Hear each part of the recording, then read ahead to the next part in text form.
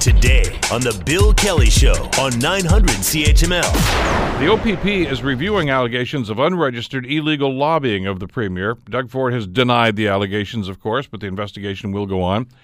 To talk about this and a couple of other things that came out of Queen's Park, so pleased to welcome back to the program Richard Brennan, retired journalist with the Toronto Star, who covered Queen's Park and Parliament Hill for so many years. Badger, how are you doing today? Good, Bill. How's it going? Excellent. Listen, this, as I mentioned in my commentary about an hour ago at 8:10, the fact that there's an OPP investigation is exactly why Ron Taverner never should have actually been considered for the OPP job. You can't have somebody in charge of the OPP who's a good friend of the person you may be investigating. It just doesn't make any sense.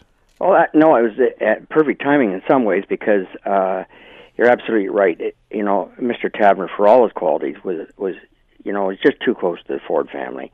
And for those reasons, having him investigate the Premier's office would have caused him no end of grief and would have not gone that well at the public, let's put it that way. Well, and no matter how good a cop Ron Taverner is, and I'm understanding he's a good cop with a great record, and that's fabulous, but there's a perception there that if best friend is investigating best friend, the allegations, first of all, we don't even know if the investigation would have happened. I don't know. But if it were, there's always going to be that cloud of uncertainty, like, come on, really? Best that this doesn't happen. And Ford should have known that, or at least Ford's people should have known that. But anyway, that's what it is. This really stems from this letter from Randy Hillier, doesn't it? Correct. If they thought they were having problems with Randy before, when he was in their caucus, he's the guy outside now throwing darts at the government, and he'll have stuff on him. You can bet on it. I know Randy, and he's going to cause that government no end of grief while he's there. When a situation like this happens, and there was a letter written with these allegations in this, do they arbitrarily just say, okay, we're going to investigate that, or do they do some sort of investigation to try to find if there's any credibility there to actually justify an investigation? Well, much like we did as reporters. You look at the facts that are available to you, and you consider the options and that, and decide whether it's worth doing a story on. Well, in similar ways, it's exactly that. They look at all the information available to them. They'll look what the government has to say, and they'll look what Randy has to say, and what proof or facts he can bring forward, and that will determine whether they go ahead with it. So it's really a fact-finding mission, for lack of a better expression. But that process, I guess, will be underway shortly. So for the guy that's been in caucus, and I know the Ford government's only been in power for a few months at this stage, but there was some friction between Hillier and Ford during the campaign, certainly after the campaign in caucus too. Is he the sort of guy that would just say, okay, you want to play tough, I can play hardball too? In a way, he is. He's this odd dude. I like Randy, but he marches to his own drummer, and he will, like I say, go to every length, given what's happened to him being thrown out of caucus, to make life miserable for Ford and his cabinet and caucus. Well, it's going to be interesting to see just where this goes and how long this is going to take and what the findings are going to be. I know that even when they did the review about the potential hiring of the OPP commissioner, I think a lot of people were shaking their heads about the result of that investigation. Well, I think a lot of people are shaking their heads at many things, but you just remember, at the end of the day, Ontarians voted him in. And, you just sometimes, as the old expression, be careful what you wish for. And now we're seeing, they have every right to make decisions, and that's what they're doing right now. And it doesn't sit well with a lot of people, but I don't know who they have to blame, quite frankly, other than themselves. Well, there's some kind of silly things that are going on. I mean, there's some serious stuff with the education system that we'll talk about in just a couple of seconds here. But, two of the other stories that surfaced this week, first of all, we're going to get new license plates. I didn't remember that coming up very much in the campaign, do you? Oh, well, yeah, but I don't remember McGuinty saying he was going to change the Trillium. Yeah. Which cost back in 2006, it cost $219,000 for a liberal-friendly advertising firm to come up with this redesigned Trillium. Well, who asked for that? Why do governments do this? I mean, we elect them to govern, and heaven knows there's a list of priorities, but invariably they turn to these little frivolous things. Is it so they can throw crumbs at some of their friendly, contributors? Well, I kind of liken it to the fact when I had to study for tests back in high school and university, all of a sudden I found it necessary to clean my closet out. They've got many, many important things they have to do, and they seem to be, engaging in this, like you say, frivolous stuff. And every government does it. I don't get it, never did understand it, probably never will. And I'm just thinking, hey, wait a second. I'm pretty sure that this week especially, there's a lot more important stuff to be talking about than redesigning the Trillium or, redesigning license plates. There's a budget. Yeah. There's a budget process, which is the biggest thing that happens in a government every year. And, I have no problem with the changing the license. Throw it out to the kids, all the kids across Ontario, come up with a slogan and a new design. Something different. Quite frankly, I'm tired of what our license looks like. I know maybe I've got too much time on my hands, but I think that, that can be redesigned. This pudding is this open for business on commercial vehicles. It's just tawdry. I don't think it's ever going to happen. And, if they do redesign, fine, that's fine with me. But on the other hand, a big deal. Like, why is this necessary for a new government with lots of challenges ahead of it, to focus on such frivolous stuff? I wish I knew the answer, but they're going to go ahead with this. And actually, the license plate thing, I guess, is actually going to be included in Mr. Fedeli's budget announcement next week. So obviously, they consider this to be a priority all of a sudden. Well, if they do what I say, about going to giving out to the students to come up with something across Ontario, I think that's okay with me. But if they pay some government friendly consultant to come up with a redesigned plate, then I'll tell you, I have a lot of problem with that, and I know a lot of your listeners will too.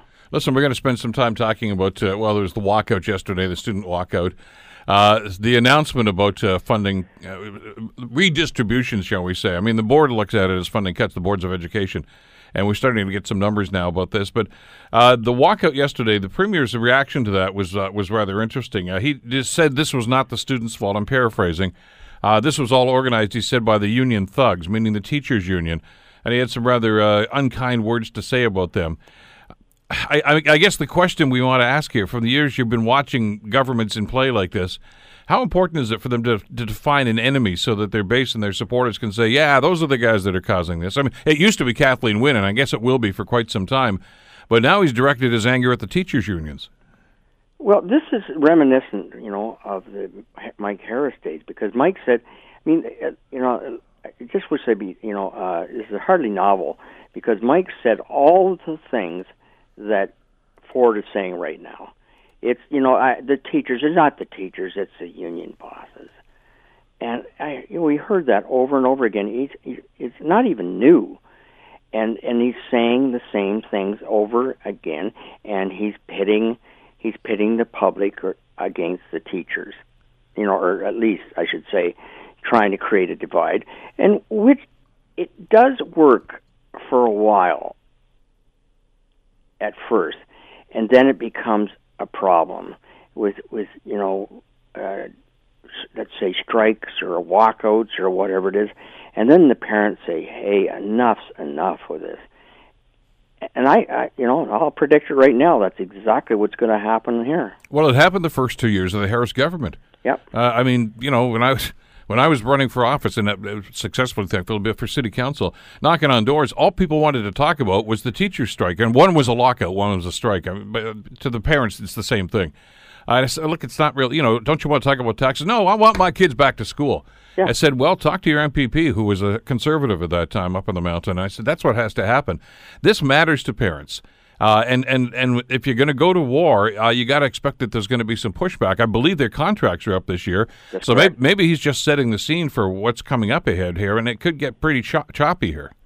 Well, he's already telling them to dial back any expectations they have in their contract.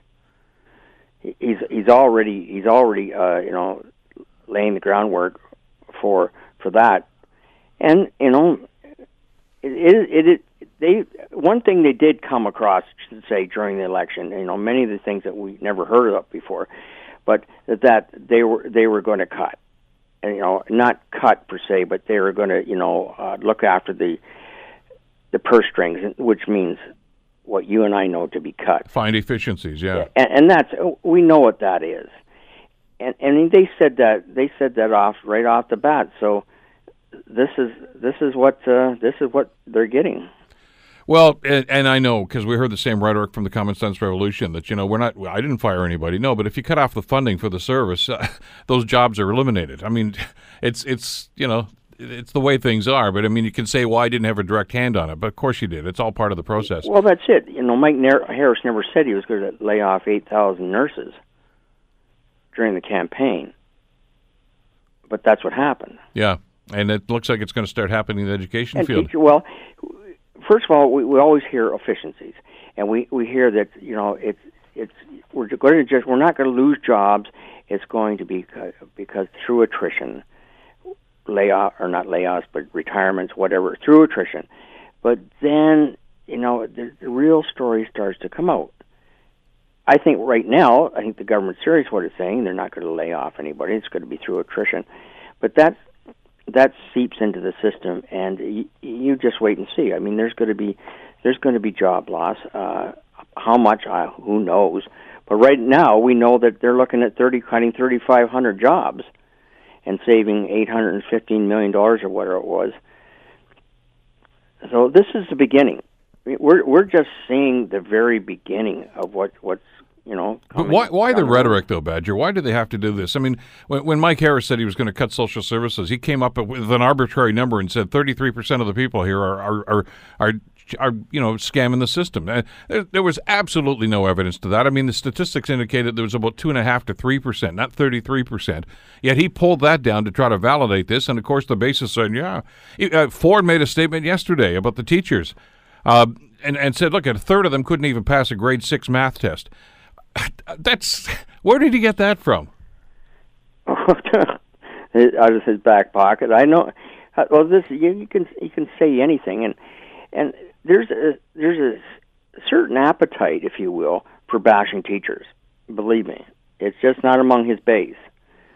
that people resent the teachers for their summers off and their benefits and et cetera, et cetera. I'm not saying this is right or wrong, but I'm saying there is an appetite out there for it, and they're locked into it. That's what they're doing. Yeah, but it's playing one group off against another. Well, but that's what politics has become these days. Yeah, unfortunately, it's pitting one group against another. We've seen it in the States. We're seeing it here. We're seeing it in Alberta right now during their election campaign. It's divide and conquer. This is going to be a rocky year. I mean, the budget announcement comes out next week, and we'll get a much more clear picture as to how this government wants to proceed. But with contract negotiations and some of the ramifications of this, just as we had back in the 1990s, I get the sense that there's going to be some conflict and some pushback here. Well, I think it's going to be a replication of the 90s. We'll see strikes, teacher strikes. We'll see days of action. Do you remember that? Oh yeah. Days of action when all the unions would go to one city or another and basically shut down and take over the streets and parades, etc. That's what I see happening all over again. I really do. History repeating itself. Certainly does. Richard, always a pleasure. Have a great weekend. We'll talk to you again soon. See you, Bill. Budget coming up. Okay, take care. That's Richard Brennan, of course, retired journalist who covered Queen's Park for so many years. The Bill Kelly Show, weekdays from 9 to noon on 900 CHML.